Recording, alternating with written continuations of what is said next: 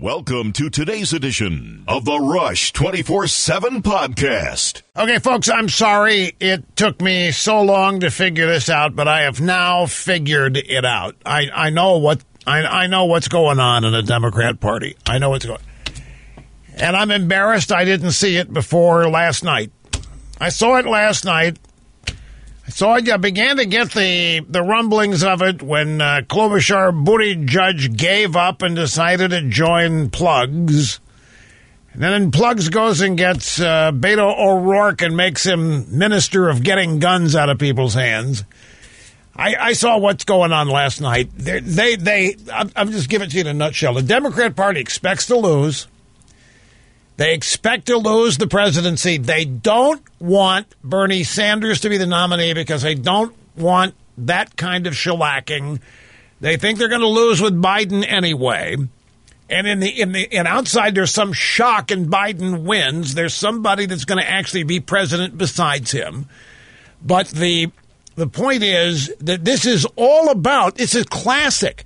This is all about the Democrat establishment, including media people, protecting themselves against a Democrat electoral defeat. This is all about Chuck Todd and all the guys at ABC, NBC, CBS, and CNN keeping their jobs and keeping their credibility. It's all about Donna Brazile keeping her job at the DNC or whatever her job is. It's all about the Democrat establishment not being swept aside like the Republican establishment was swept aside when Trump won.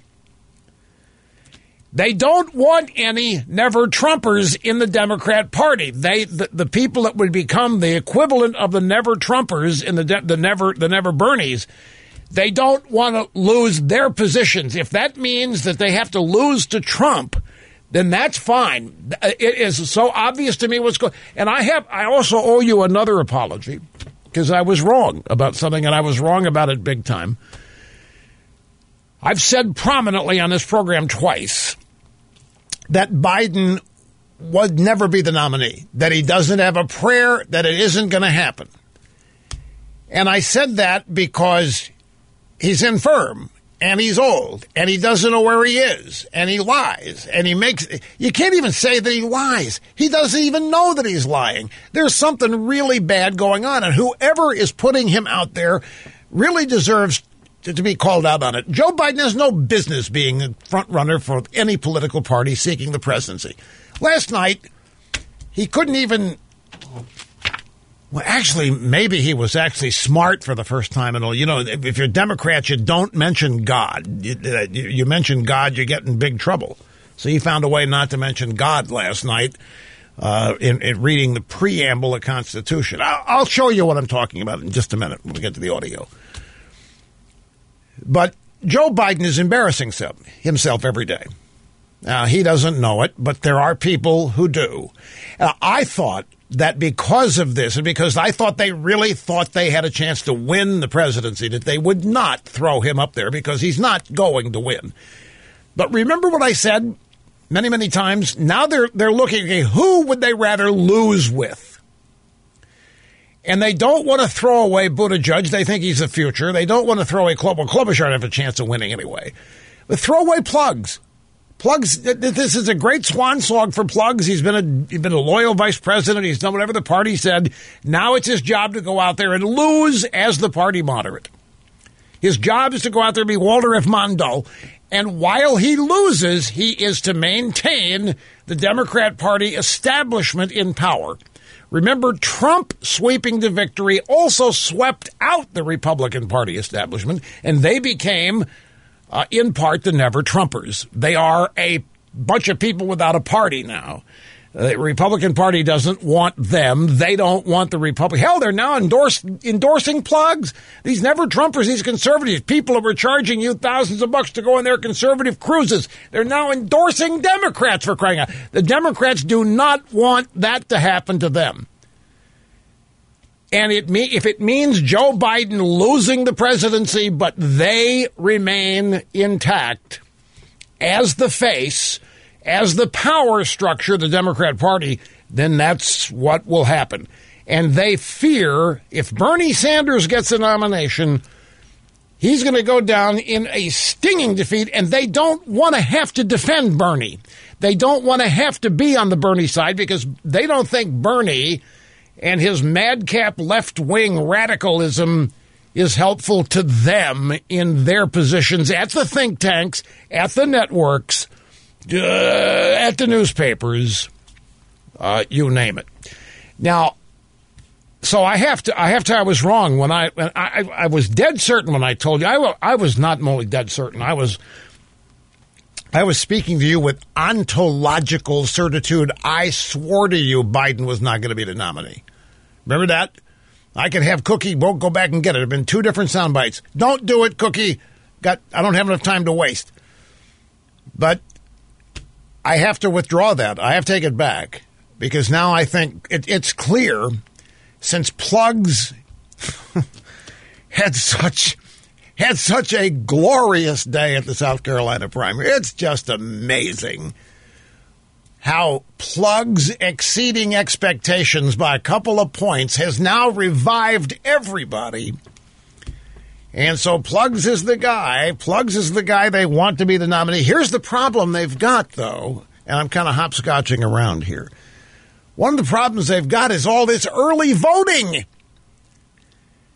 You know, in North Carolina, 500,000 out of 800,000 have already voted, for example, in the Democrat primary before Buttigieg and Klobuchar quit. And ditto California. In California, a bunch of Democrats who early voted are asking for their votes back now that Buttigieg and Klobuchar have quit. And they want to revote. And California said, nope, doesn't work that way. We vote one time out here, and that's it. So they don't get their votes back. So it may be too little too late for Plugs. It may be too little too late for this massive South Carolina, which was, this is how easily these Democrats lie to themselves. Actually thinking after one primary that Plugs is now cruising to the presidency. It's fascinating to watch this stuff, folks. I'm telling you, the early voting, it may not, Plugs' resurgence here may not have happened soon enough, and there might be a bunch of early votes already in there for Crazy Bernie. And it's gonna be a fun night to watch these returns tonight, because the Democrats, I'm telling you, I know now what this is about. I should have seen it sooner. I'm sorry. I apologize. I should have seen this weeks ago. Well, if they can't stop, they're not through trying to stop it, then that's why you're hearing about brokered convention, and that's why Bloomberg's like, and folks, look, I have been struggling since last night. I accidentally saw the town hall on the Fox News channel with Bloomberg. And I'm going to tell you, I have been struggling for a way to politely describe what I saw last night. And I don't know that I can do it. I've been struggling for polite ways to describe what I saw last night as a real shortage of IQ and brain power and self-awareness. I saw a guy who thinks he's the Beatles, who is barely Cyndi Lauper. I saw a guy who thinks the world revolves around him when 95% of the American people have no idea who he is. I saw a guy so disconnected from his own reality that it was jarring to me. And then to confirm that I was right, I'm watching analysis of this morning on that same network, the Fox News channel. And they bring out their senior people. Now, the senior people doing the analysis happen to be card-carrying members of this Washington establishment. And they were saying it was Bloomberg's best appearance yet. Why, he was better in that town hall than he was in any of the debates, which would not have taken anything other than showing up. But it was not good last. It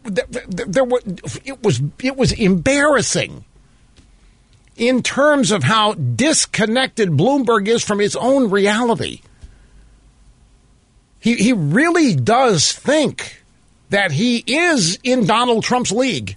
He thinks he's as well known. He thinks he's as respected, as popular. What 95% of the Americans have no idea who the guy is, and furthermore, don't care. And the only reason anybody's interested in him is all the money he's got and all the money he's spending.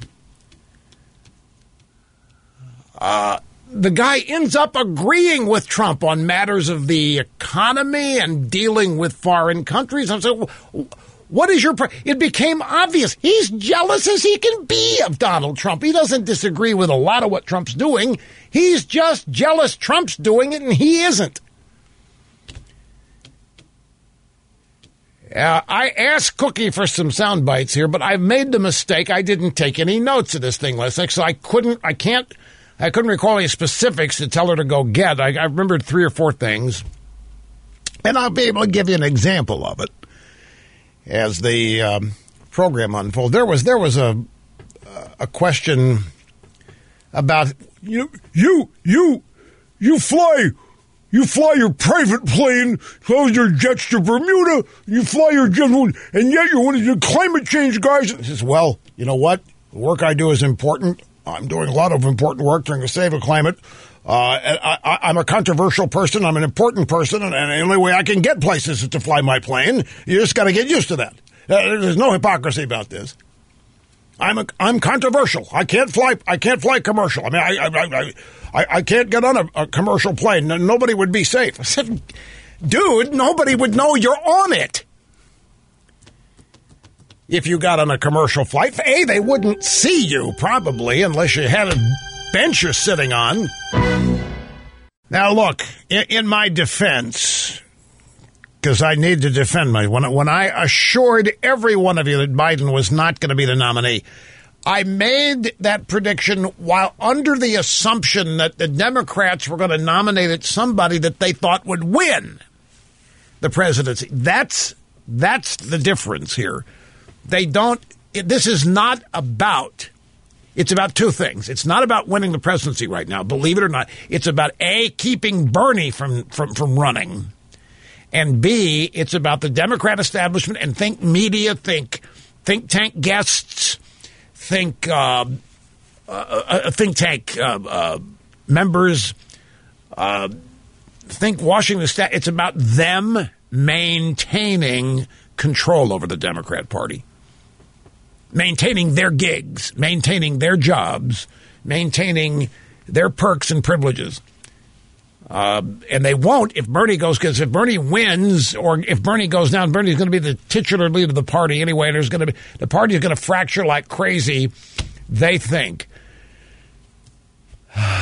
So I made the prediction while assuming that they would never nominate Plugs if they were serious about winning the White House.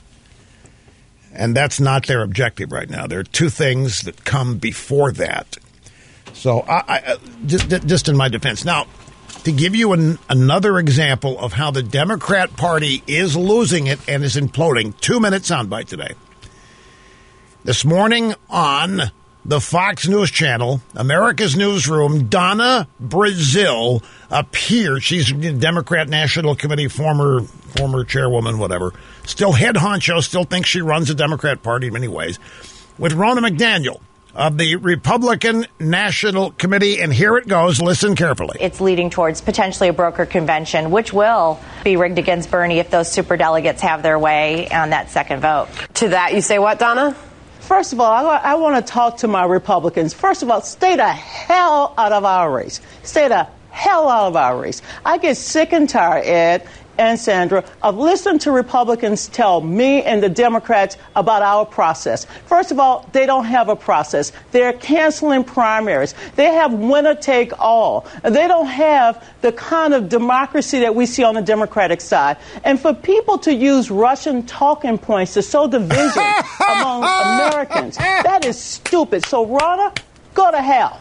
This is not about, go to hell. I'm tired of it, Ed. We're not trying to prevent anyone from becoming the nominee. Yes, if you have the delegates and win, you will win. This notion that somehow or another Democrats are out there trying to put hurdles or roadblocks before one candidate, that's stupid. I know what's going on.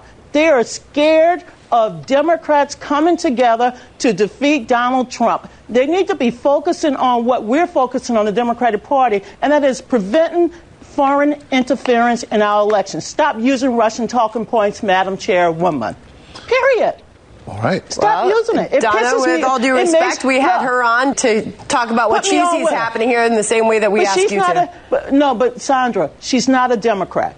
I'm a Democrat, but I'm also an American, and I have a responsibility to make sure that the process, I know the process, Ronna knows the process, but to infer that we're trying to prevent one candidate over another, that's not happening. And if there's any proof, Madam Chairwoman, any proof, Mr. President, that we're trying to somehow or another change this process for one candidate. Well, let's just take this back to the basic. Let's take this back to the basic.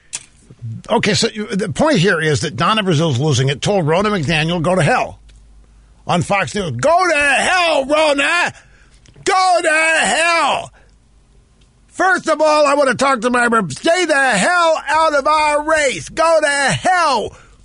Oh, man, because, you see, Donna Brazile's a Hillary acolyte, and they did rig things against Crazy Bernie in 2016. Everybody knows it. And they use the superdelegates to do it, and they're trying it again this year. And that's what Ronna McDaniel is pointing out. And, by the way, it's not just Ronna McDaniel that's talking about a possible brokered convention in Milwaukee, the Democrat convention. The Democrats are talking about a Democrat strategist, analyst. I mean, they pick these people off the street and put them on TV as strategists and analysts, and they're predicting a brokered convention in Milwaukee. So Ronna McDaniel, she's just repeating what she's hearing Democrats say. And you know the bottom falls out when Donna Brazile's accusing Ronna McDaniel using Russian talking points. Russian talking points. Now this is why a bunch of us, why do we have to, we want to tune in Fox, why do we have to sit there and listen to Donna Brazile? This is exactly why. We know that she is a devious, deceitful political operative. She's not an analyst or strategist in that sense. Her reaction that you just heard here is classic of liberal Democrat. You can't criticize it. You criticize them, and all hell's going to break loose. And you're either going to be called a racist, accused of being a racist, or you're going to be told to go to hell. Some such thing as that. How dare a Republican criticize us? How dare? And yet, what do you people do all day? You're lying about Donald Trump colluding with Russia. You're lying about Donald Trump spreading a disease and calling it a hoax. You get to run around, you get to mischaracterize and lie about Republicans and conservatives all day long, and you do it throughout your entire media. And here's one little example where the Republican National Committee chairwoman runs back and says, well, Democrats are trying to rig the game against Crazy Bernie and may have a brokered convention. Look what happens. She loses it. No, I haven't. I haven't said a word about racism here. I haven't. I wouldn't be surprised if later on, if this doesn't simmer down, if Donna Brazile brings race into it. But no, I haven't been the one to do that. Anyway, brief obscene profit timeout, folks. We'll be right back. Don't go away. I think Ronna McDaniel got a little too close to the truth there. I mean, look at it this way. If you're not trying to rig the game against Crazy Bernie, and if you're not going to have a brokered convention, and if whoever gets the most delegates actually is going to win the nomination, and a Republican comes along on TV and says it's about the 10th or 12th time, it's by no means the first time, why not laugh at it, make a joke about it, tell Ronna McDaniel you're crazy, But Donna Brazile lost it. She lost it the way people who have been called out accurately lose it. Now, sometimes people can lose it if they're really, really being lied about, like Trump is routinely lied about. But he doesn't react even that way, the way Donna Brazile did. So I think the problem that Donna Brazile has is that everybody knows what's going on here. It's so obvious what's going on. They've made it clear. Now you got Buttigieg and Klobuchar packing it in, and they claim that it was independently arrived at, that nobody called them and there was no quid pro quo, nobody offered them anything. I just don't believe it. Why would Klobuchar get out before the primary in her own state? And the only reason for that is if she's got internal polling data shows she might lose her own state. I can understand that, but now this is, folks, this is all about the Democrat establishment is scared to death. Now, let me be specific about what they're scared about. And I have no idea who the Democrat nominee is going to be. I just want to tell you, if it isn't Joe Biden, I'm not going to be surprised. Well, the reason I am apologizing is I assured you not too long ago that it wouldn't be, and I told you why. He's lost it. He's out of it. He doesn't know where he is. Well, that actually could be a plus for the Democrats if they have other objectives, including having him win. If he wins and doesn't know where he is, they're going to have the Wizard of Oz, whoever it's going to be, the man behind the curtain is going to be pulling the strings, and nobody's going to know who it is. And it'll be somebody Biden approves of and so forth. And so that would be an incentive. But now that the objective is not just, first and foremost, to win the White House, but now there are other things, then it's possible that they could get behind Plugs as a last-ditch effort to save themselves. And the key to understanding this is understanding the lingo. There are no moderate Democrats, but when they talk about the moderate Democrats, they're talking about themselves. They're talking about Biden and Klobuchar and Buttigieg. Anybody that's not Bernie. Anybody not Bernie, and maybe anybody that's not Elizabeth Warren. Anybody else, moderate Democrats trying to maintain control of the party, trying to satisfy the centrists, the suburban women, all this gobbledygook. The Democrat Party is a far-left party. There's no mistake about it. The Democrat Party is closer to what Bernie Sanders is than this dream they have that it's some moderate centrist, but nothing centrist about the Democrat Party or anybody in it. But this bunch, like the media is a bunch of radical leftists, but what do they tell you they are? They say that they're objective, fair-minded journalists. They don't admit who they are. The same thing with radical leftist Democrat politicians. Outside of Bernie and Pocahontas, they don't admit who they are. So these people calling themselves moderates and centrists are desperate to hold on to the power structure of the Washington establishment. Remember, the Democrat Party runs the Washington establishment. They run it politically. They run it socially. So these people desperately, even when the Republicans win the White House, like now, they still run that town, and they don't want to give that up. If Bernie Sanders wins the Democrat nomination, and all bets are off because he's the titular head of the party, and he's going to start installing people in these institutions. And then if he would ever be elected president, they don't think that would ever happen. They think he would take the party down to one of the worst landslide defeats ever and forever ruin, or in the foreseeable future, ruin the idea the party could even be liberal, much less communist or socialist. They don't want that to happen. But more than anything, it's about self-preservation. You want names?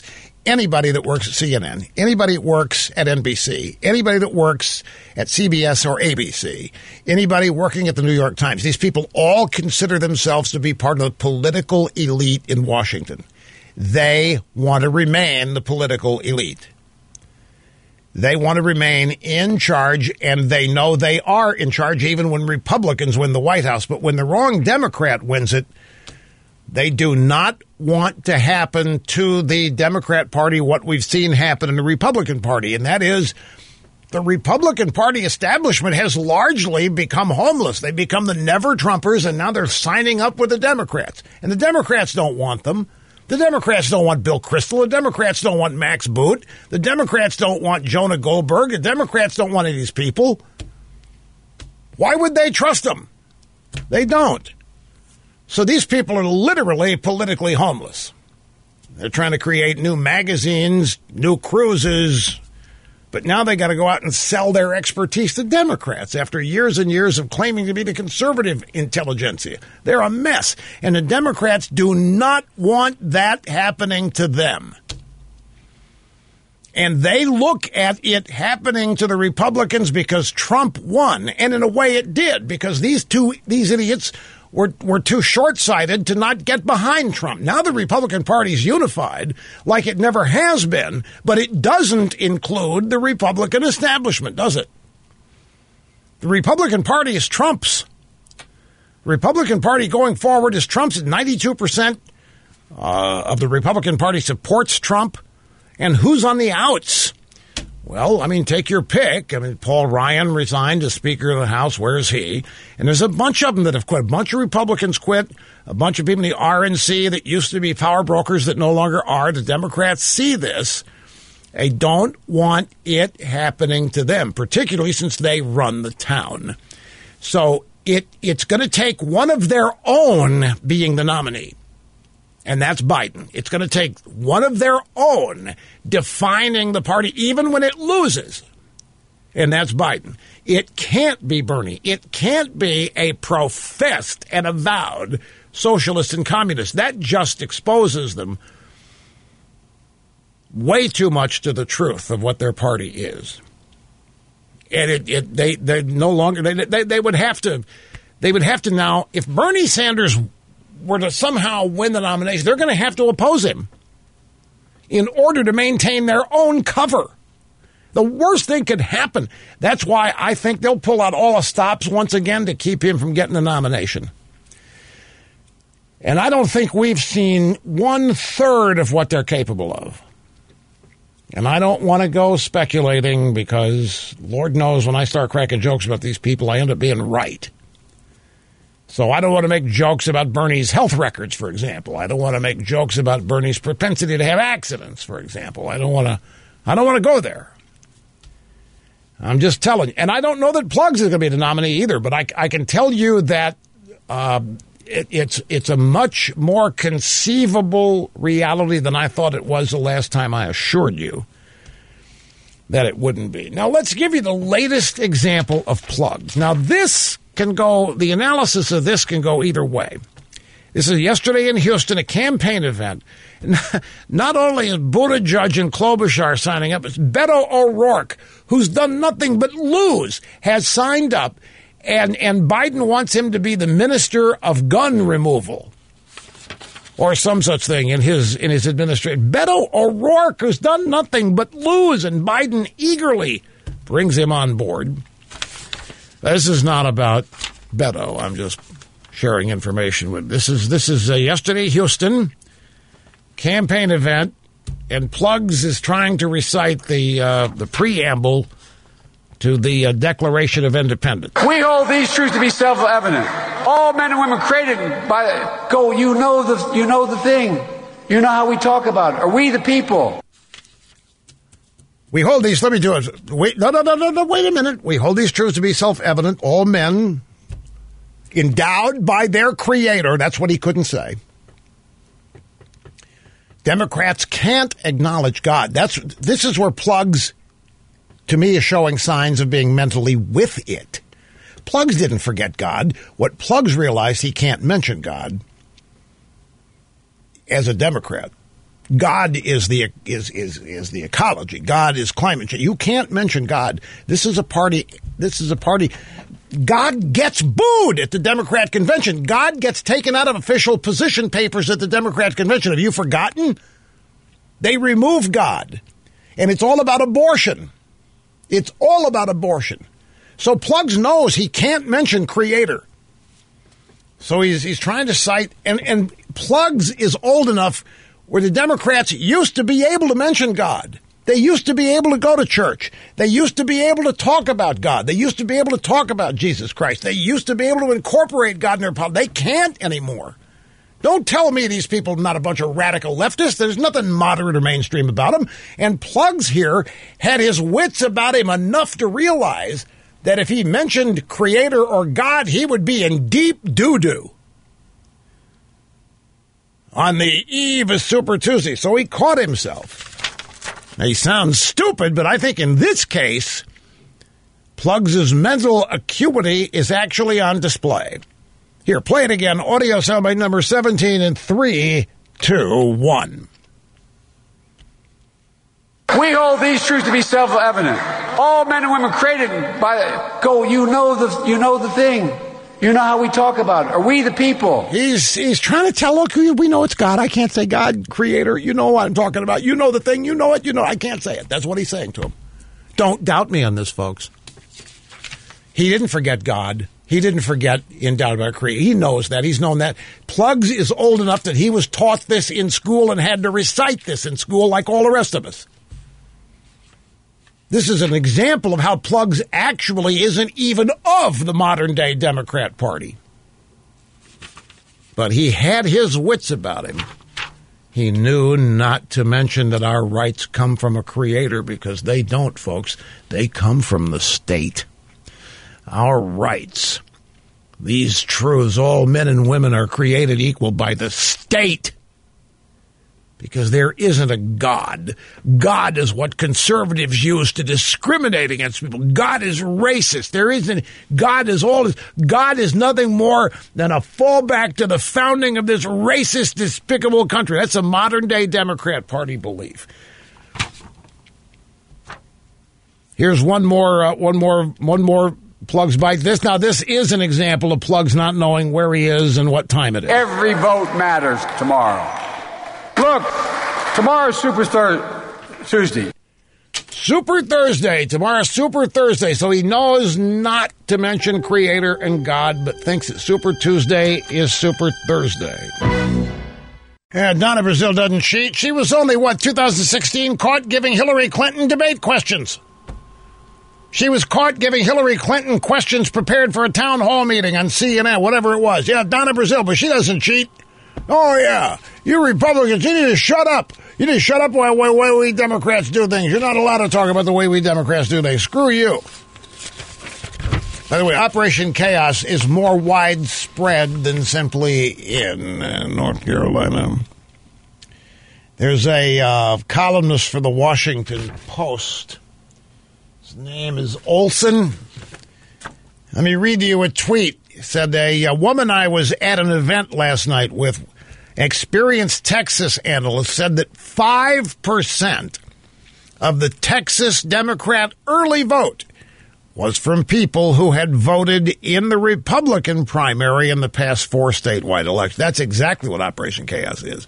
Operation Chaos, created by me, 2008, get Republicans in primary states where their votes no longer matter because McCain had become the nominee, switch over and vote for Hillary to keep the Democrat race going. Now, the media is talking about Operation Chaos happening in Texas. They're talking about it happening in North Carolina, South Carolina. Not South Carolina. It's Super Tuesday states. And here is a columnist, the Washington Post again. I was at an event last night where an experienced Texas analyst said that 5%, this is a huge number, by the way, 5% of the Texas Democrat early vote from people who had voted in the Republican primary in the past 4 statewide elections, 2012 through 2018. Well, okay, so if this is true, and I have no doubt that it is, for whom are these Republican Operation Chaos voters voting, do you think? Can there be any doubt? They're voting for Bernie Sanders. Operation Chaos, Republican vote. If 5%? 5% of the Texas Democrat early vote? That's huge. Is Republican voters crossing up? That is a major Operation Chaos operation. And you know they're voting for Bernie. They're not voting for plugs. Ha! All right, let's get started with the phones. We always try to do that in the first hour. We'll go to Cleveland. This is Fred, and it's great to have you. Fred, hi. Good day, Rush. I had an observation that I'd like to run by you.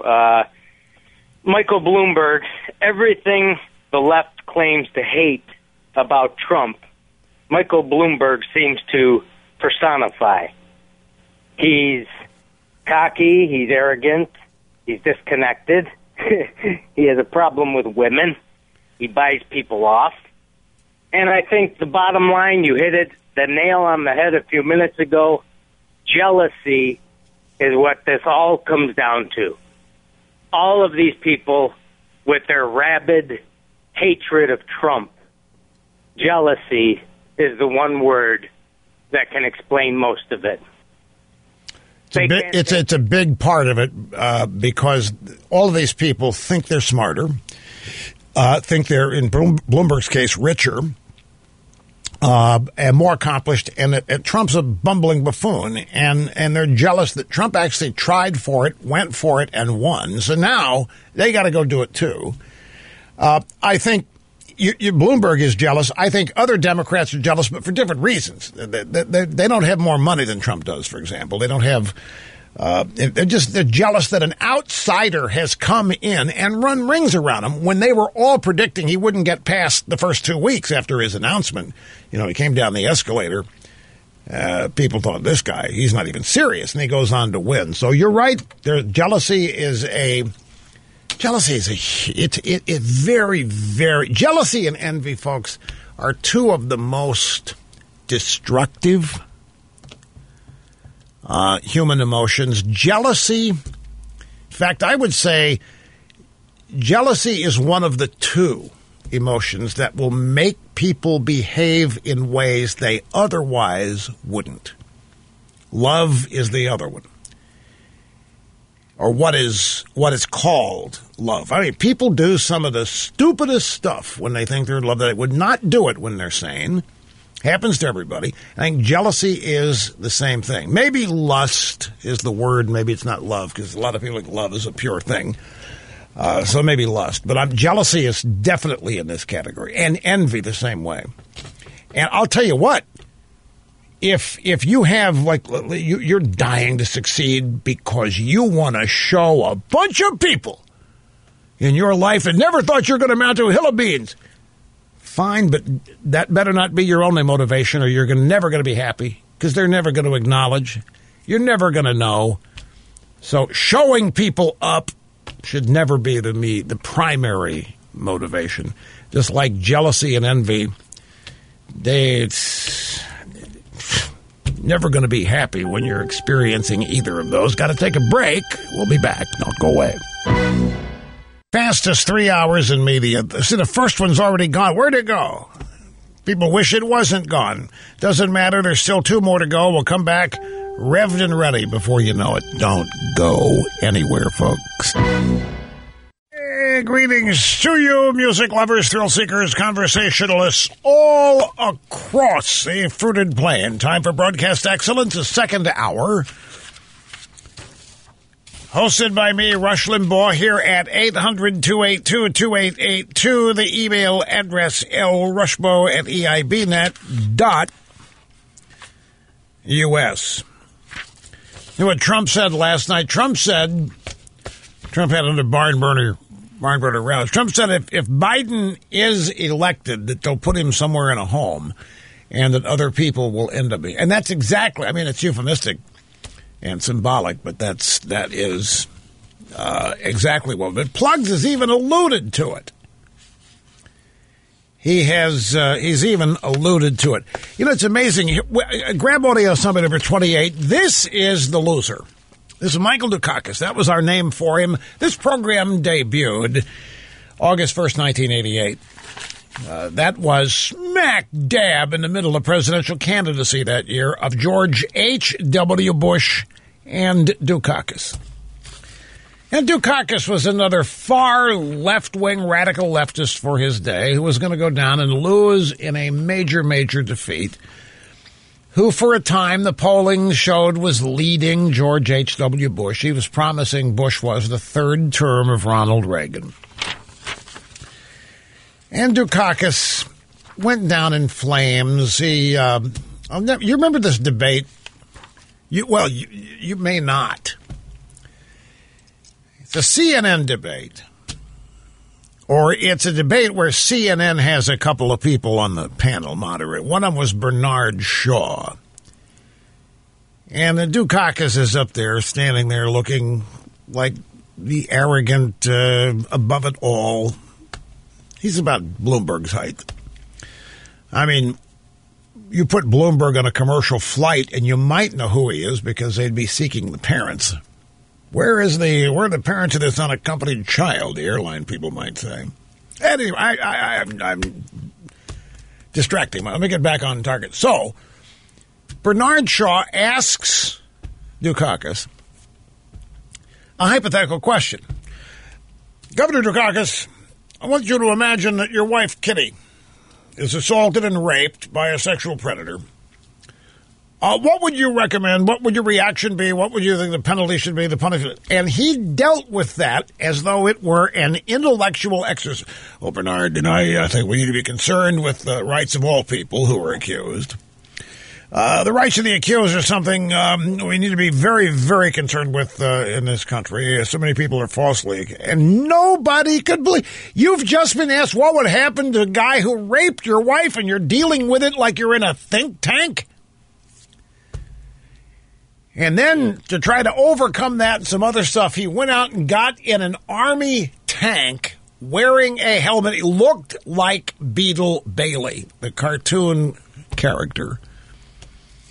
It ended up becoming a joke. We even had musical accompaniment for imaginary Dukakis campaign meetings and so forth. Well, anyway, he's back, and he went out to Hawaii after he lost. He was a professor at University of Hawaii doing stuff. He goes where a bunch of leftists are. And he would admit, and he loves policy. Oh, I love policy, Bernard. I love process. That's what we liberals do. I carry our briefcases around. We get to the office, and we start shuffling the policy papers, the position papers. That's what we love, Bernard. It's great stuff. That's what we like to do. Well, they found him. Neil Cavuto found Dukakis, Fox Business Network, this afternoon. I don't know where Dukakis is. I guess he's walking along the street. And somebody hey, would you like to be on the Fox Business Network this afternoon? Why else would Dukakis be there? So Cavuto said, so what do you think of Joe Biden right now, Governor Dukakis? All these people now coalescing around Biden as an alternative to Bernie Sanders. I'm seeing a very different Joe Biden, Neil, in the last 4 or 5 days. I don't know what it is about South Carolina or what happened there, but he's more relaxed. He's funnier. He's more confident. And obviously what happened yesterday and those endorsements are very important to him. So I think we got a new Joe Biden. Well, isn't it great to be a Democrat? You can be around for 40 years. You can be a plagiarist. You can be a failure. You can run for office a bunch of times and lose. And then overnight, you can become brand new. Overnight. You can become funnier. You can become more confident. You go out and get more endorsements. And you can become more important. And you can have a bunch of your opponents quit. All because of the magic of South Carolina. I think this is just fabulous. It's amazing to watch this because it's now, Dukakis would be in that group that I'm describing today as the Democrat establishment. And I think it's desperation city now, folks. Desperation. I mean, I think if there's a significant Operation Chaos movement going on in a lot of these Super Tuesday states, if you've got... See, there's no reason for Republicans to stay home and vote in their own primaries because Trump's the nominee. He's unopposed. So Republicans taking the occasion of the Operation Chaos we started back in 2008 are now doing it again on their own without any urging from me. and they are joining the Democrat primary. 5% of early Texas Democrat voters are actual Republican primary voters in the last 4 years. 5%. That is a huge number. And again, with so much early voting going on in these Super Tuesday states, all of this so-called Joe-mentum and all of these late-breaking endorsements, it may not matter because so many people have already voted for Crazy Bernie or for Mayor Pete or for Klobuchar.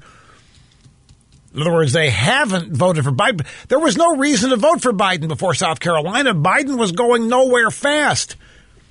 Early voting, people go out and vote for everybody but Biden. Now Biden wins in South Carolina. All this new energy, this new humor, this new inertia. But most of the voting has taken place. Let's go to the Bloomberg soundbites. I'm trying to figure out how to do this. And I mentioned I accidentally saw Bloomberg last night on Town Hall, a Fox News network. And I literally was talking back to the TV, and I was talking, Catherine and I were watching this thing. We accidentally stumbled into it. So I thought, I may as well watch this. And I was, I don't know, what's the word, dumbfounded? I kept struggling for ways in which I could politely describe today my reactions to what I saw last night. I don't know that I can do it, folks. I saw somebody who has absolutely no accurate self-awareness. This man thinks, like I said in the first hour, he thinks that he is, I don't know, Elon Musk or the Beatles, and he's barely Cyndi Lauper. Nothing against Cyndi Lauper, but her day has come and gone. You get my drift here. But he believes that he is the focus of everybody's attention and that everybody's watching him at every moment of the day when most people wouldn't recognize him if he did get on a commercial flight. It's delusional, but it's more than that. I was trying to think of a polite way to describe, I've always told you that I've never thought Mike Bloomberg was that bright. And that attitude was really cemented some short weeks ago when I heard him talking about Xi Jinping, the dictator of communist China, and Bloomberg's talking about, well, he's got his constituents, he's got to keep his voters happy, he's got to keep the people happy, it's like any other politician. I said, no, he's not. He's a dictator. It's they who have to keep him happy, and if they don't, they get shot. They get sent to a re-education. What do you mean they have constituents? And then I thought, this is the guy who literally was telling New Yorkers that they can't eat more butter than he thinks, or they can't have a larger soft drink than he thinks, or they can't have hot dogs anymore. I'm thinking, who is this? And why did people in New York put up with it? It's the city where anything goes. I mean, it used to be a very livable and fun city, and they've turned the town into a prison, a liberal prison of things you cannot do. And this guy was at the top of the list, making that list of things you can't do. But it was when I heard him talking about Xi Jinping and communism. Now, look, I know that he's got a lot of business in China. I know he's got to keep Xi Jinping happy, but for crying out loud, at some point you have to admit that the guy is a dictator, a communist dictator, and doesn't have constituencies and doesn't have people he's got that he has to keep happy. He has eliminated all of his rivals. What that man has done, what Xi Jinping has done in China is this now. He's become Mao Zedong, and he set out to do it, and he has. He has eliminated all rivals. He is the most powerful Chi-Com leader since Mao. By design. He has eliminated any rivals. That's why anything goes wrong over there, he can't blame it on anybody else. He's got nothing but a bunch of sycophant underlings. There's nobody to challenge him. Well, how do they do that? They kill people. Russia's what communists do. They kill Their opposition. Did you see the first known case of coronavirus in North Korea? See what I mean, the headline.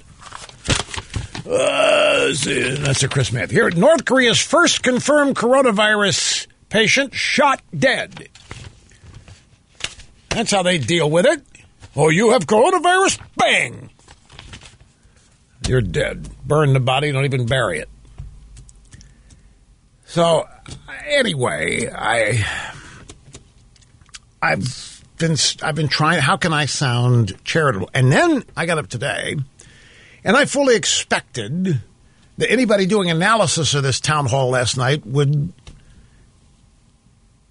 more or less have seen what I saw. But no, I saw a senior political analyst thinking that Bloomberg was the best he's been, better than any of the debates. And I thought, what?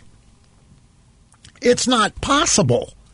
You can't seriously think that. And then I realized the establishment types hang together. So here are some sound bites to give you an example. And sadly, I don't have all of them. I was so absorbed. I should have taken some notes or made, audio notes at what time he said something that I really reacted to. And I didn't do that. And I didn't have time to watch the whole town hall again today. So I just had to go cherry pick some things that I remembered. Up first, let's see, question. Several people out there wanted to know, Mayor Bloomberg, how you can fly around on private jets and take your jet to Bermuda to play golf and still be such a strong proponent of climate change. Isn't that hypocrisy? The answer is that I spend an awful lot of time flying around the country, flying around the world, working on climate change, and we have closed an awful lot of coal-fired power plants. That's the question. How in the world can you do that? You spend an awful lot of time flying around, working on climate change. You're defeating the whole point. Your carbon footprint is so out of whack. If you believe this stuff, which I don't happen to believe, I would, but he does. He's out there talking about how this is so big a problem, and he's creating it. He's making it. But now, see, the answer is I spend an awful lot of time flying around the country, flying around the world, working on it. It's the same thing Prince Charles says. Well, I'm so important. My work on this is so important that my carbon footprint doesn't matter, and you shouldn't even be worried about it. Here's the rest of the answer, by the way. Plants and work to try to train coal miners to get other jobs, but at least to get the pollutants from coal out of the air.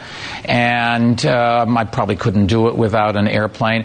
And the security you'd have to have, if I go on a commercial jet, the airlines just don't want to take you, because there's just too many risks. I'm just too controversial. See, I'm not kidding. I am not. Self-absorption out the wazoo. The commercial airlines, they wouldn't take you.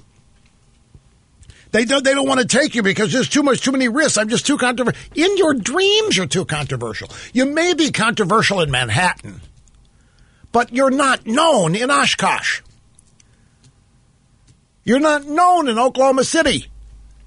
You're not known in half of these Super Tuesday states. And the fact that even after spending, $400 million? But this is, look, I'm trying to be polite. I don't know I've never met the guy. I've been behind him on the golf course. I didn't know it. They told me little speck up in front of us was him. But I've never met him, and I'm not trying to be mean, but folks, I recognize self-absorption. And it's one thing to be self-absorbed if you're really a big kahuna, but to live this delusional life. I go flying around the world. We've closed an awful lot of coal-fired power plants. We've worked to try to train coal miners to get other jobs. They don't want other jobs. They want the coal industry saved. I would submit that you could educate coal miners via teleconference and not have to take your airplane anywhere. You'd have to fly your airplane to lecture a bunch of coal miners about the evils and the pollutants that they are putting in while you're flying around on your gigantic fleet of private airplanes, you dare to lecture coal miners who are, I put coal miners in this group of people who make the country work. They are taken advantage of. Not taken for granted. It's just assumed that they're there. It's like when your electricity goes off in the middle of a rainstorm. You just assume somebody's going to be climbing the pole to fix it. You assume that when your toilet doesn't flush, that somebody's going to get down on the sewer and feed. You just assume it's going to happen, but you never see it. Those are the people who make the country work. People are digging coal out of the ground. People are trying to find alternative sources of fuel. These are the people who make the country, not the guys flying around on their own jets lecturing everybody about the pollutants they're causing.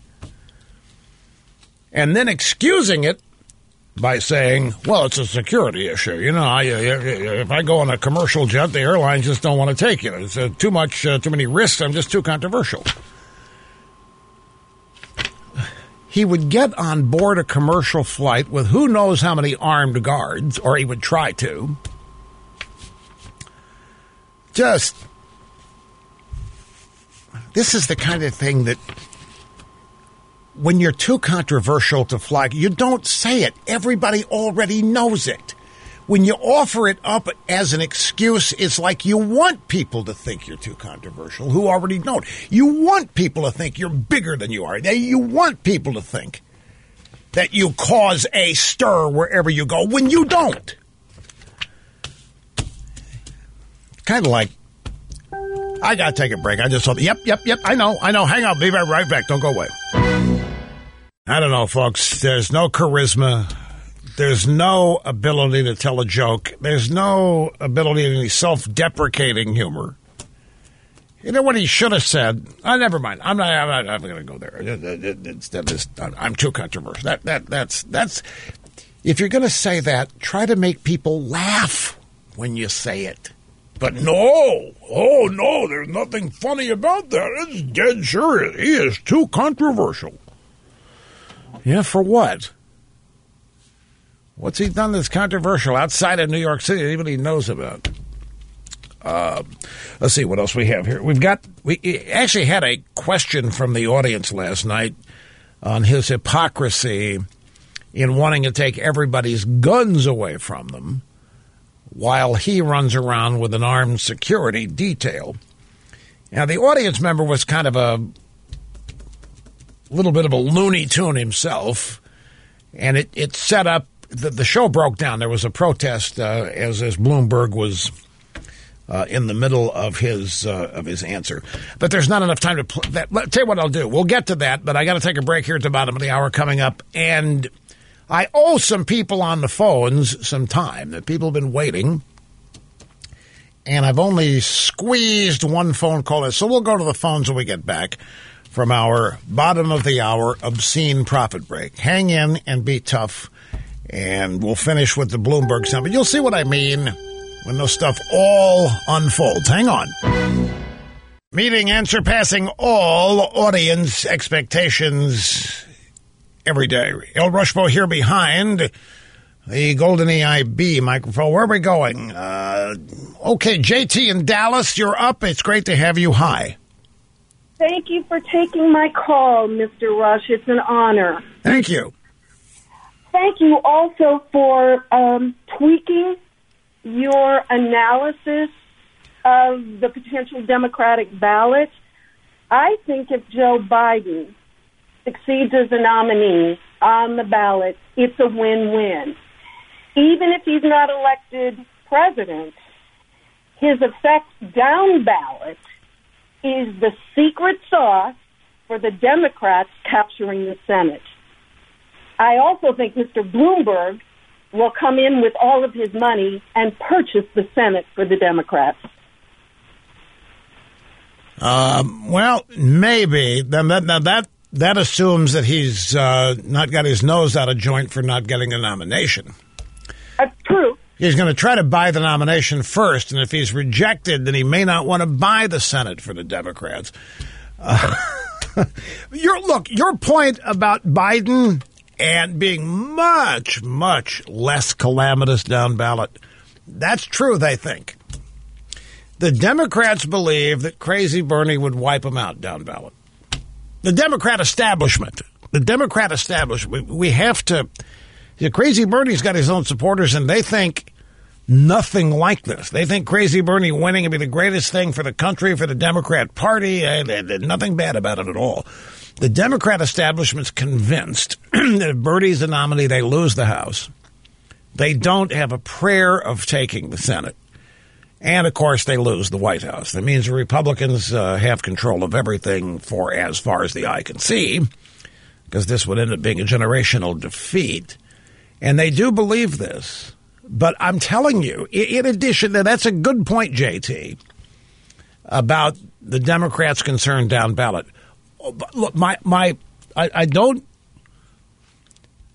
want to be misunderstood. That's valid, but believe me, these people that I'm talking about today, the establishment types, are desperate to hold on to what they have, no matter what else happens to the Democrat Party. I'm talking about the Washington political elite. Now, some of you might be thinking, why, Rush, what does it matter who the Democrat nominee is to them? Well, you got to go to the Trump and Republican example in 2016. If you go back to 2016, what was the original theory that the Republican Party had in 2016? That they had to unify against Trump, that they had to stop Trump, whatever, and they didn't do it. But this was the theory. They had to stop Trump in order to save their party, okay? Well, what happened? Trump gets nominated, Trump gets elected, and Trump saved the Republican Party. And the people who thought that Trump was going to ruin it are now people without a party. They are never Trumpers. They have been reduced to endorsing Democrats. They lost their cruise business. They lost their magazines. They lost everything. They lost their faux conservative audiences. They've lost everything. And now they're trying to go back to the Democrats from where they originally came and say, hey, we're home again. Welcome us back. We're going to endorse Biden. And they're saying, we don't want any part of you guys. You guys, you left us once, you leave us again. You guys are a bunch of flakes. The Washington Democrat establishment does not want to run the risk. They're making the same mistake that the establishment Republicans made. They're thinking that the old line ways are the only way to hold on to their party. They're living in utter denial about what this party is becoming. This party, the only reason Bernie Sanders is going to win the nomination or getting closer, because that's what the party has become. It's right in front of our faces. If Bernie Sanders is going to be leading in delegates, then you have to look at what is his message. It's not by accident, and it's two campaigns in a row. 2016, 2020, and they stole it from him in 2016. This is where the party's headed. The Washington establishment is trying to prevent that because they think, just like the Republicans thought with Trump, that it's guaranteed defeat. Well, what if Bernie is actually, as far as the Democrats are concerned, the savior? What if the Democrat Party is a bunch of communists now? What if the base of the Democrat Party is a bunch of communist socialists? It is, folks.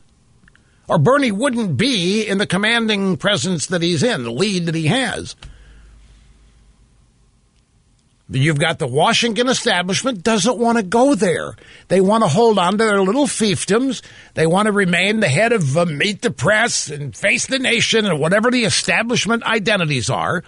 They want their wives and their spouses to remain employed at these incestuous places, at law firms and lobbying offices and so forth, and various corporations in Washington. They've got a nice little thing going here.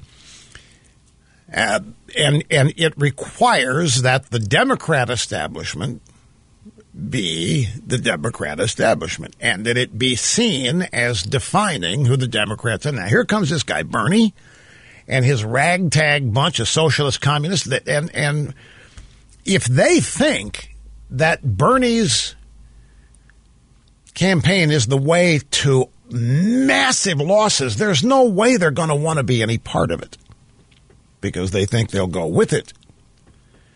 Plus, they know this.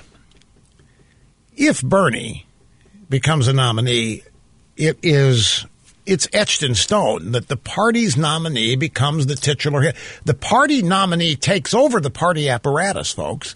The party's nominee, essentially Bernie Sanders and his people, would take over the Democrat National Committee from the Obama people that now run it. Now, the Obama people wouldn't give it up without a fight, but traditionally the party nominee is considered the head honcho. But they're not going to want to let that happen. They're going to want to let Bernie Sanders or any of his people assume that role. So they're going to do everything they can to deny him the nomination. And my only point in starting out today was to suggest that I was wrong when I said that Biden would never be the nominee, because I made that prediction in an incorrect context. I made that prediction from the standpoint that Democrats would never let Biden be the nominee because he's got no way of winning. He's lost it. He's not there. He doesn't know where he is. It's actually, I think, very cruel what the Democrat Party is actually doing to Biden. But since the election's actually about not Biden winning, but about them holding on to what they've got, well, then if it takes Biden winning or Biden being the nominee for that to happen, then that's what they'll go for and do. Because I think self-preservation... Look, these folks, these people have their lives wired. It's what being in an elite club like this means. It's why you go to the universities that train you and position you for eventual membership in the so-called Washington establishment. It's incestuous. Once you're in it, you're guaranteed a job. You're guaranteed influence. Your kids are guaranteed university admissions and jobs. And that's something every parent wants. Every parent wants their kids to do well. And there are versions of the Washington establishment in every town, every city, large and small. There's a deep state in every city. There's a deep state in every town. There's an establishment, a ruling class in every social and business order. In Washington, it's one of the biggest in the country because of the access to the money they have. They're right there in the same town as the Treasury. They're in the same town where all that money gets allocated, spent, appropriated. It's huge. So these people that have admission and in their own minds run this establishment, they're not going to let some clown like Bernie Sanders come along and threaten it. Now, I think it's a valid concern that they're worried about a Sanders nomination destroying Democrats down ballot. I think they're worried about that. But before they're worried about that, they're worried about their own positions, their own jobs, their own reputations, their own futures. It'd be the same thing as if somehow for some inexplicable reason the Republicans were going to end up running the Washington establishment. You would see a panic like you haven't seen in your lifetimes and an effort to stop that from happening. So up till now, the Republicans have known their place. Okay, you guys want to be part of the club? Lose. Lose with honor. Don't cause any trouble. Maybe a couple of you like Newt Gingrich come along, be controversial now and then, win a couple of elections, but know your place. You are the Washington Generals. We are the Globetrotters. And that's the way it's worked. And the Republicans that have gotten admitted into this club and have the same perks, they know their place in order to hold on to it. It's the structure. Bernie Sanders and his campaign now threatening to expose the Democrat Party for what it has been for a while, a socialist, trending communist party. That's too big a risk. So if it takes nominating Biden who doesn't know where he is to stave that off, then fine, and that's what they'll do. And they knew it wasn't going to be Mayor Pete. It wasn't going to be Amy Klobuchar. It's not going to be Elizabeth Warren. It's not going to be any of these kinds. Andrew Yang, none of these other people are going to be able to do it. It has to be Biden. Biden's the establishment guy, access to donors, Had to be somebody James Clyburn would endorse in South Carolina. Clyburn was never going to endorse Buttigieg or Klobuchar, for example. Had to be somebody that get the African-American vote in South Carolina. It's all part of maintaining this time-honored, age-old Democrat coalition. These people think they have to hold on to that, maintain that particular order in order to hold on to their own. Whatever they look at their lives, perks, gratuities, however they see it. These are people. These are people that are dependent on others for their position in life. That's a risky position to be in. When you're dependent on the good graces, when you're dependent on other people also winning and prevailing, when you're dependent on the people that make it possible for you also staying in power. When you haven't done it on your own, other than what it's taken to go to the right school, to get on the right track, to be admitted, but then once you're in, it's a communal type thing with a caste system. You know your place in it. You know how you rise in it, climb the ladder, the ranks, and so forth. But these are people who largely are dependent on other people being nice or being supportive, you name it. I've never wanted to be in that position myself. I've never wanted to be dependent, my job depending on somebody else holding theirs. Now, most people can't escape that, but I've never wanted to be beholden. I've always wanted to be the reason I'm somewhere. These people that we're talking about, they think that they are the reason, but when they really stop and think about it, they know that they are dependent on the good graces of people who rank higher than they do in this pecking order. I got to take a break. Back to the phones after this. And we go back to the phones. Rush Limbaugh, serving humanity simply by being here each and every day and emitting vocal vibrations and dulcet tones coast to coast. This is Charles in Boca Raton. Great to have you, sir. Hello. Rush Limbaugh, how are you, sir? I'm good, sir. Glad to hear from you. Yes, sir. I was telling Mr. Snerdley my theory on what's going to happen with this stupid whole fiasco that they're running up in, this whole Democrat thing. I've been telling my sister this since July. I wrote this up in a letter. What's going to happen, they're going to go to the convention in July, and they're going to go into the smoke-filled room. They're going to bring everybody in. They're going to say to everybody, you guys are all out of it. Go away. They're going to buy Bernie some more homes, maybe his own jet. Whatever it takes to have them step aside, including Biden. They're saying, Biden, you just got to get out. What they're going to do is they're going to nominate, listen to me, Michelle Obama. She knows world leaders. She's got Barack's back, or Barack's got her back. She's going to get the black vote, the gay vote, the women's vote, the whole Megillah. Trump has to get in front of this, and at every convention or every rally, be prescient and say, okay, here's what's going to happen, guys. We know nobody can beat me. Nobody. Zero. Except one person. But no. Now, wait just. Trump is not going to admit that there's anybody can beat him, particularly Michelle Obama. I misspoke. What I'm saying is he's going to have to get out in front and say their only salvation is to nominate somebody they think can beat me, but she can't. Here's why. Then he's going to have to unload all the baggage of the Obamas, of the Bidens, the whole Megillah, because if they surprise everybody at the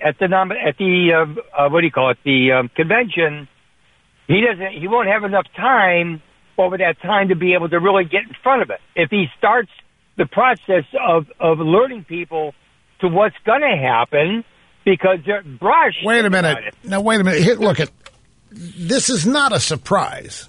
People have been thinking that Michelle Obama is going to be the nominee since Obama and Michelle left the White House in January 2017. It would not be a shock or surprise to anybody. Trump doesn't need to tell any of his people to be ready.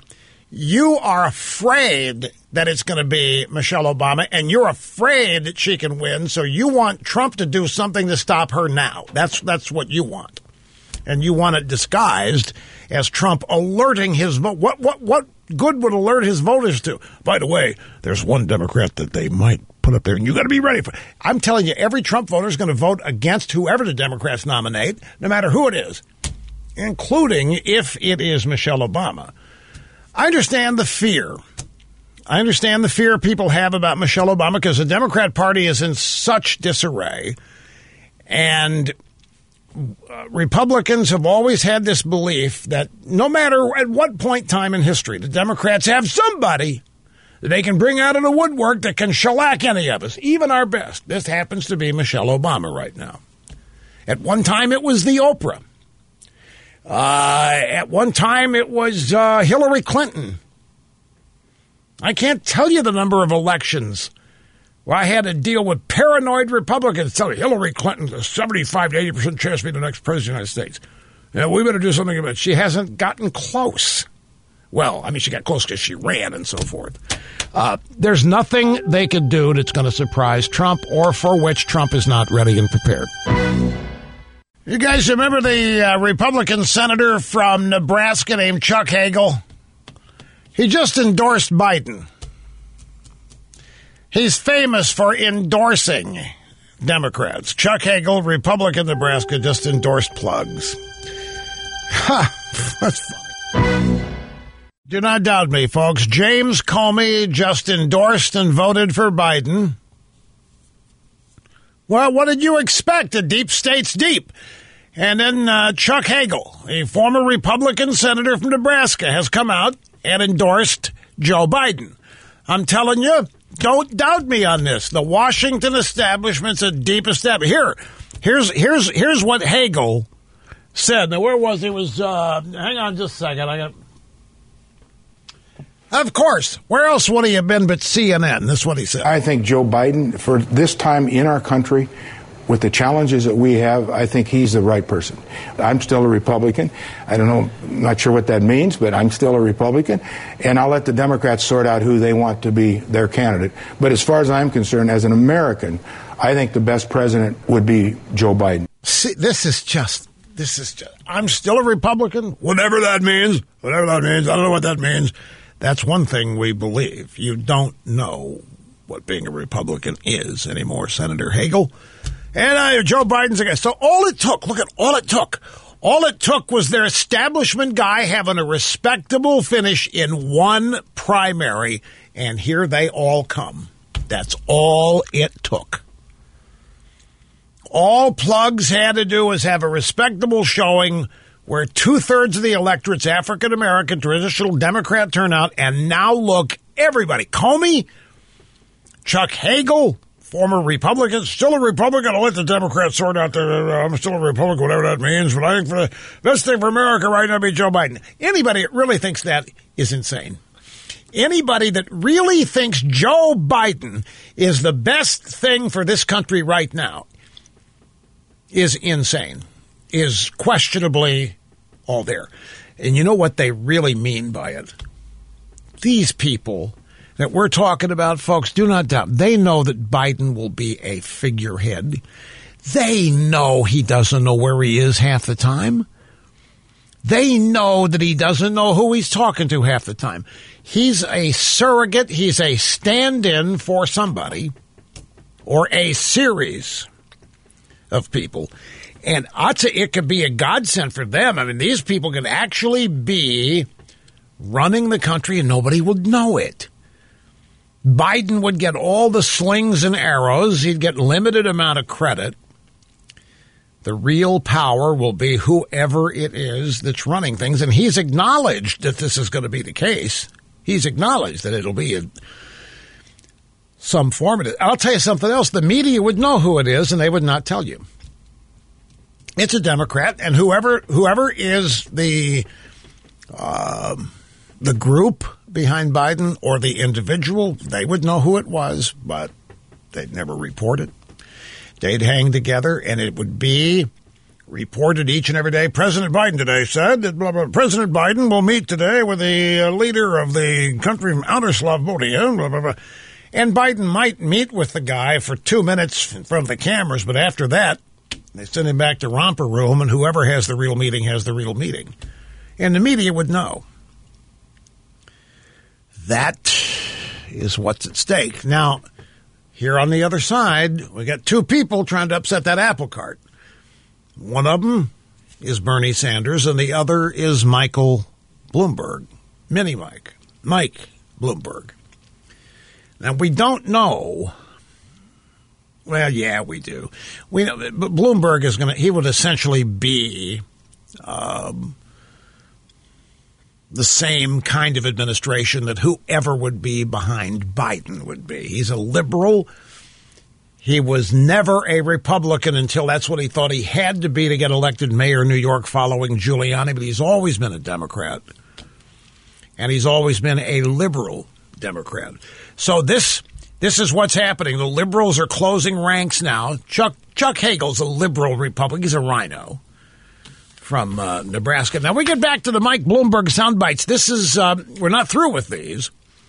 Town hall last night on the Fox News Channel, and they had a lot of questions in the audience last night, which I always think is a risky thing to do. But they did it.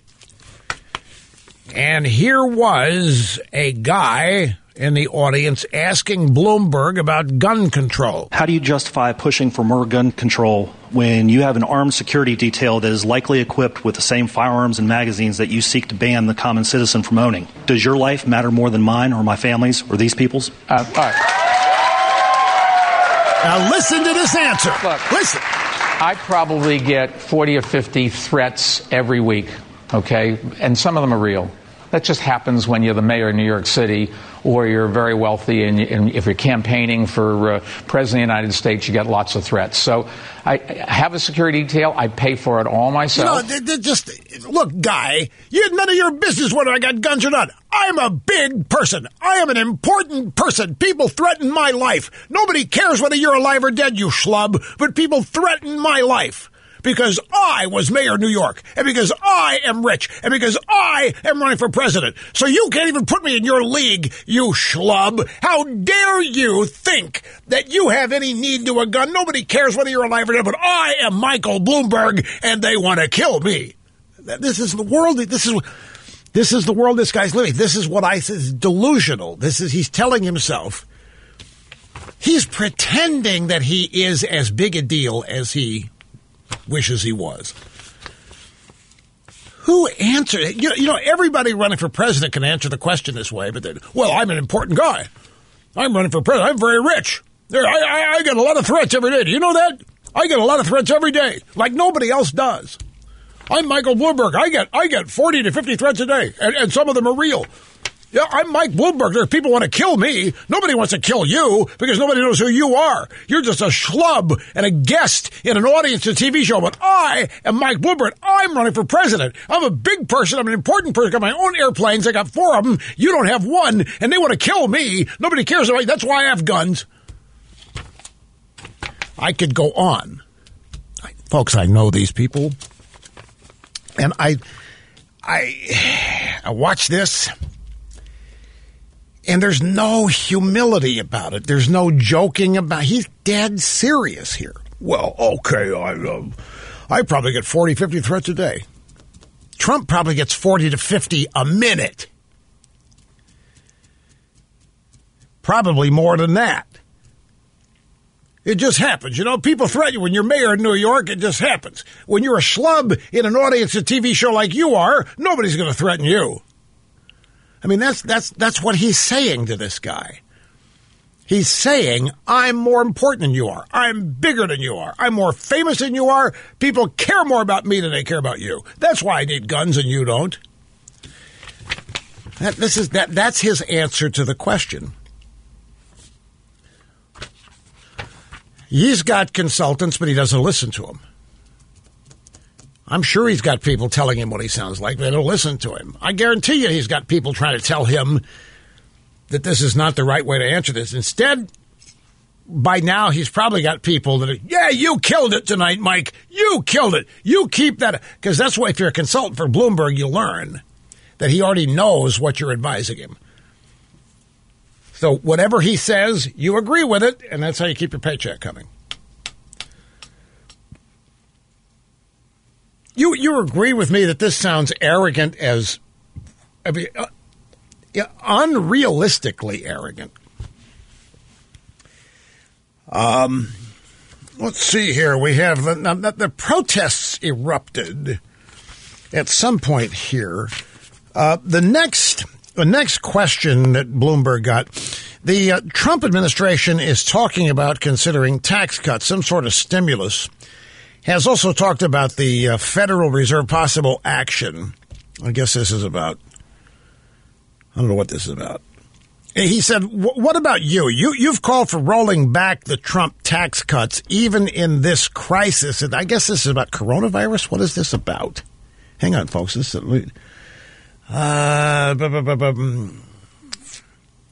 it's a coronavirus. That's right. Wait till you hear this answer. So the subject matter that Brett Baer is asking is the coronavirus. He says the Trump administration is talking about tax cuts, some sort of stimulus. Has also talked about the Federal Reserve possible action. What about you, Mayor Bloomberg? You've called for rolling back the Trump tax cuts, even in this crisis. Let's assume you lower interest rates, and I'm going to say, okay, Brett's lowered interest rates. Maybe I'll take my kids to Disney World. I don't think so. A lot of the stuff, people, it's not the economics. It's the people that are afraid to go out. Go to Chinese restaurants all across the country, here in America, where there's no reason to think whatsoever that you're going to catch a flu, but people aren't patronizing them. And I thought to myself, tonight I'm going to go to a Chinese restaurant. Actually, it turns out I can't, but I will do it tomorrow night, just to show the flag and to help them. People have stopped flying. They've stopped going out. They don't go to the stores anymore. They don't go to Chinese restaurants because of the coronavirus. So people are being inherently racist. They're not going to Chinese restaurants, not ordering General Tso's chicken. They're not ordering pork fried rice or whatever because of the coronavirus. So I'm going to go plant the flag. I'm going to go have some Chinese food, and I'm going to go to Disney World. I'm going to take my kids, even though they're 55 years old, I'm going to take my kids to Disney World in defiance of all of this bigotry and homophobia that's out there. Yeah, like going to, you better not go to Italian restaurants because the coronavirus is really big in Italy now, too. No, you don't dare. People, this is what Bloomberg is worried about. People are stopping patronizing Iranian restaurants. They're not supporting the Iranian nuclear deal. They're not going to Italian restaurants, and they're going to Chinese restaurants, and they're not going to Disney World because so many Chinese people go to them. And that's not good. So he's going to go to all these places and show people how safe it is. He's going to go there and plant the flag. People have stopped flying. Well, you have too. You don't fly commercial because you're too controversial. And they wouldn't let you on the plane, you said. I swear. And this stuff just goes by, and nobody commented on it. Nobody. I don't know how you watch this and listen to this and not have some kind of reaction here that.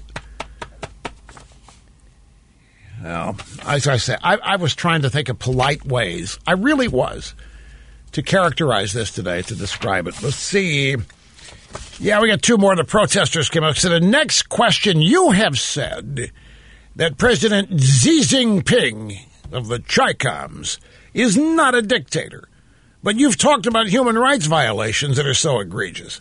So how can you say that he's not a dictator if he's got all these human rights violations? President Xi is not a dictator, you said, but you just listed a bunch of human rights violations that are so egregious. So how can you say that he's not a dictator? The technical definition of a dictator was what we were talking about that day. He is a very powerful person there. They do not have a democratic system. They don't have democratic elections. That's what they don't have. And the human rights record is terrible. Now, he's changed his tune on that because he used to talk about how Xi Jinping had to respond and had to answer to his constituents. He had to keep his constituents happy. He got called out on that, and he said, oh, he's got the Politburo. He's got to keep the Politburo happy. No, he doesn't. He owns the Politburo. The Politburo is just a bunch of yes-men sycophants now. He's gotten rid of all of his rivals.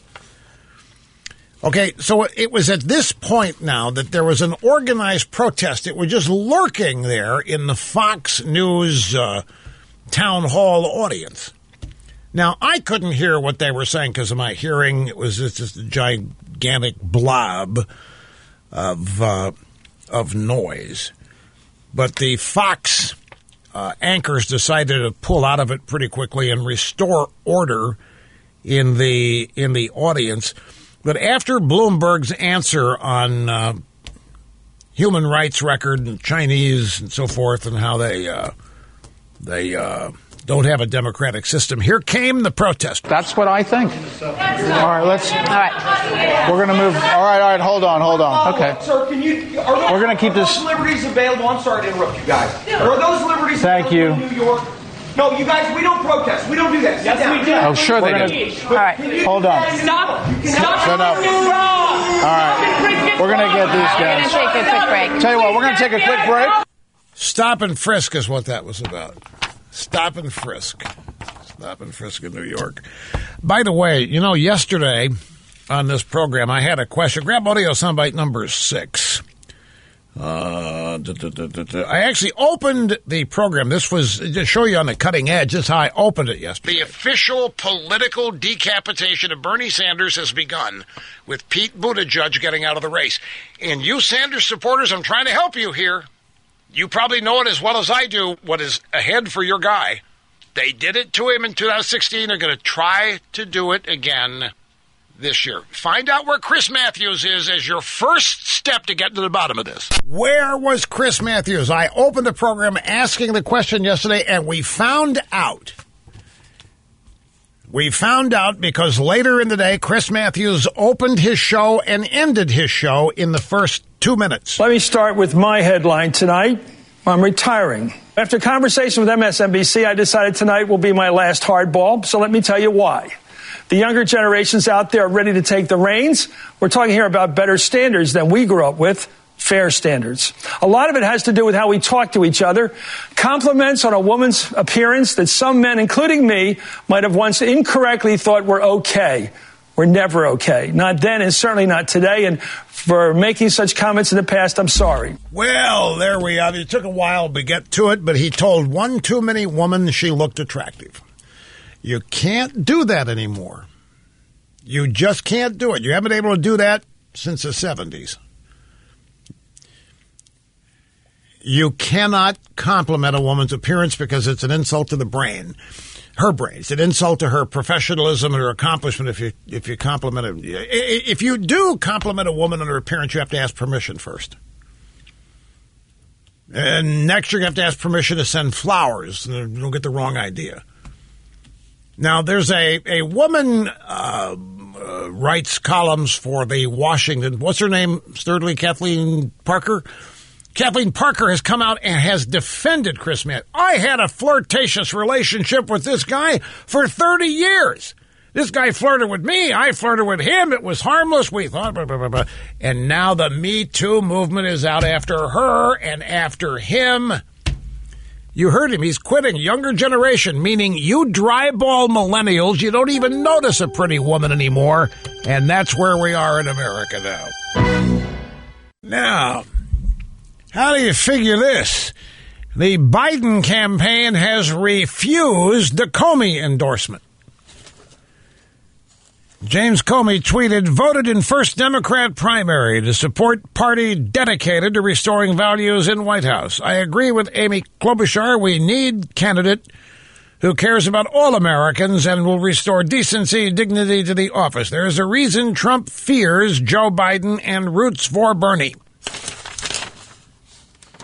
Joe Biden's campaign garnered yet the high-profile announcement from James Comey, but now the Biden campaign, has rebuffed it.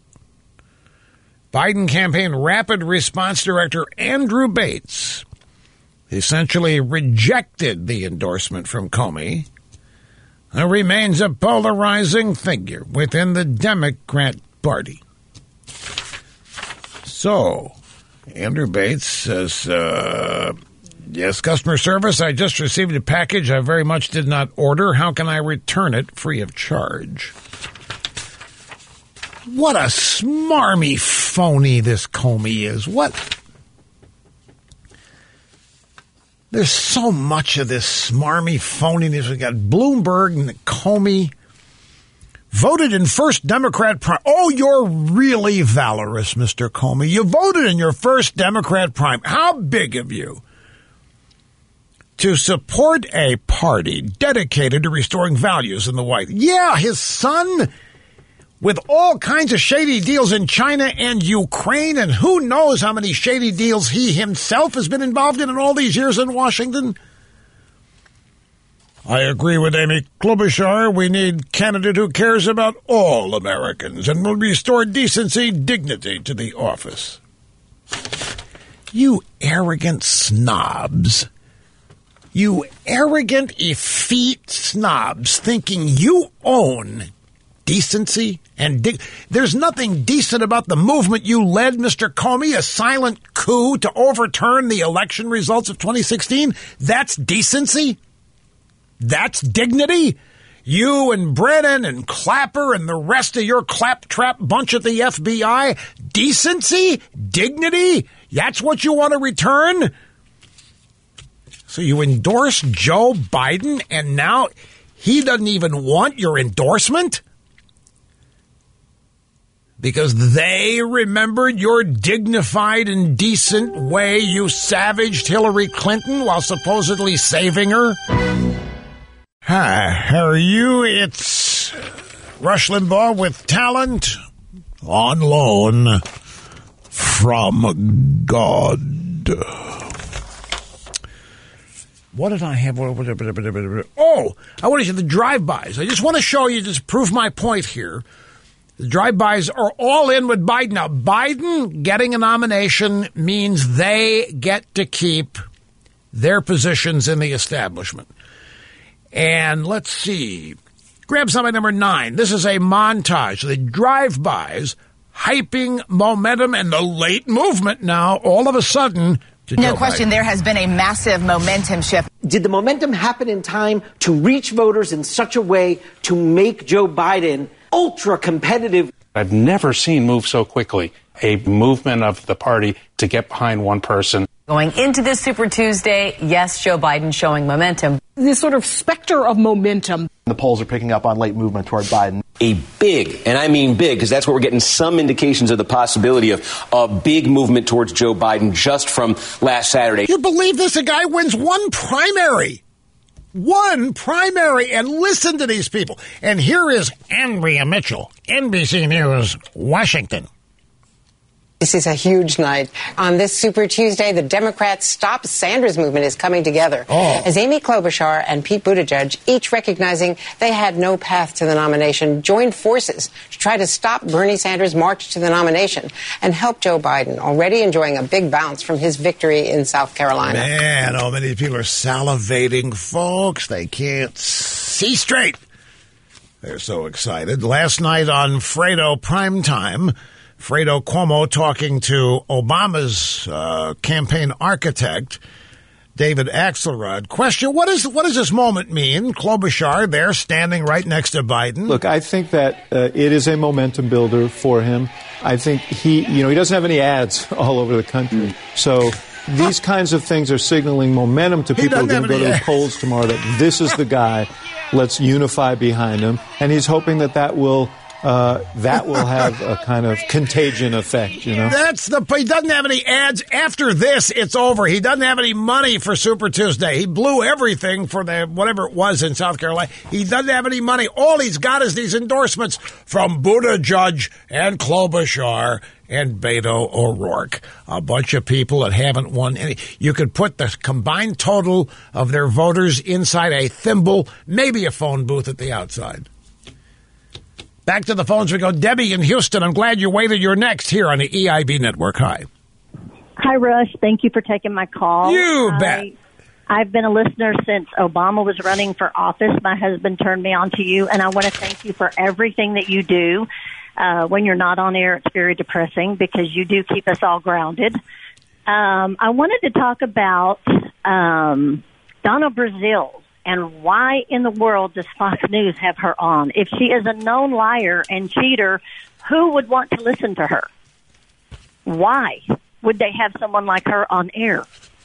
Because she runs the Democrat National Committee. She's got a front door, back door to the Clintons. I mean, she's an insider. Fox News thinks that they're getting inside Democrat Party information when they have her.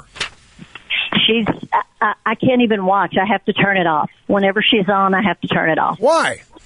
Because I don't know. I guess I get so disappointed that that the liberals can't see what their party is doing to this country. Oh, that's been a lament. Yeah. Why can't they see it? Right. I don't understand it. It just really disappoints me. And I'm so happy with the direction that Trump is taking our country. I just love him. My bucket list is to meet you and Mr. President at the same time. That is my bucket list.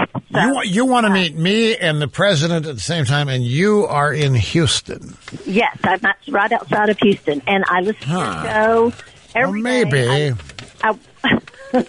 I'm just thinking maybe Trump rally, Houston, I go down there and introduce him. I don't know if he's got one scheduled or not. I'm just thinking. I don't know, but I would love it if I would love to be there. That's my bucket list is to meet you again.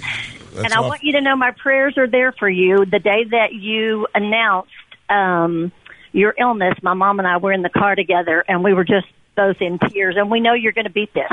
So we have to listen to you every day. Well, thank you very much.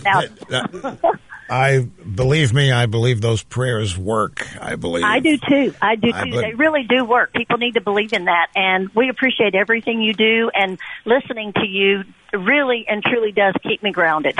Well, thank you very much. I appreciate the bottom of my heart. Well, thank you so much for taking my call. You bet, and great rest of your day. God bless you too. Grab soundbite number 25. Since it happened 2 hours ago. It actually happened 3 hours ago, but we haven't played the soundbite in a couple hours. In case you're wondering, why did this woman call from Houston, Donna Brazile? What did Donna Brazile do? Well, I'm going to play for you what Donna Brazile did. It happened earlier today on the Fox News Channel. And she's on with Ronna McDaniel of the Republican National Committee. Ronna here is talking about how the Democrats are trying to sabotage crazy Bernie. They might have a Democrat brokered convention, and Brazile loses it. It's leading towards potentially a broker convention, which will be rigged against Bernie if those superdelegates have their way on that second vote. To that, you say what, Donna?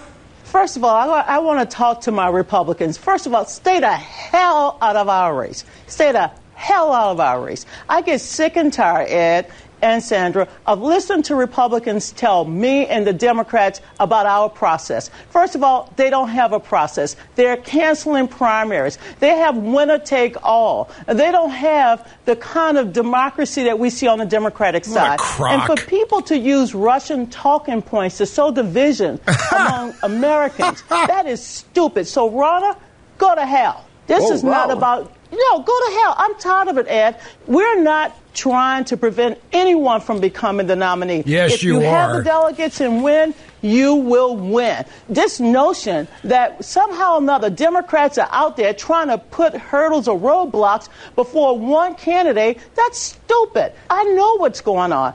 They are scared of Democrats coming together to defeat Donald Trump. They need to be focusing on what we're focusing on, the Democratic Party, and that is preventing foreign interference in our elections. Stop using Russian talking points. Come on, give it a rest. Period. All right. Stop using it. It Donna, pisses with me. all due respect, we had her on to talk about what she sees happening here in the same way that we asked you to. But Sandra, she's not a Democrat. I'm a Democrat, but I'm also an American, and I have a responsibility to make sure that the process, I know the process, Ronna knows the process, but to infer that we're trying to prevent one candidate over another. Stop That's not it! Happening. You did in 2016. You, working for Hillary Clinton, tried to screw it out of Bernie Sanders. You did it once in 2016. You're trying. Look, I got a story right here. I got a story. This is from the Vice.com website. The headline: DNC superdelegates getting desperate to stop Bernie Sanders. There is a vibrant conversation about whether there's anything that can be done. Miss Brazile, stop yakking about Russian talking points. You people have the link to Russia. You were the ones that paid Russia to be involved in the 2016 campaign. Steele dossier, you, Hillary, you know this. Your superdelegates are at this moment trying to figure out a way to avoid having to support Bernie Sanders. You know, you can get mad at Ronna McDaniel all you want for calling out the truth on it, but it is exactly what happens, and everybody knows it. Hey, folks, we have official guidelines now from the World Health Organization about how to talk about the coronavirus. Are you ready? Are you ready for your orders? Here are the commands from the World Health Organization. You are permitted to talk about people acquiring or contracting the coronavirus. You are forbidden from talking about people transmitting it. You are not to use terminology like infecting others or spreading the virus. You know why? Because it implies intentional transmission and assigns blame. And you can't do that. So you cannot talk about people transmitting it. You can't talk about people infecting others. And you cannot talk about the spreading of the virus because that's discriminatory. It's mean. And it's assigning blame. You can talk about people getting it. You can talk about people acquiring it. You can talk about people contracting it as though they're buying it. But you can't talk about people spreading it. And you can't talk about people infecting other people because that implies that they're doing it on purpose. And aside from the Chi-Coms, we don't think anybody is doing it on purpose.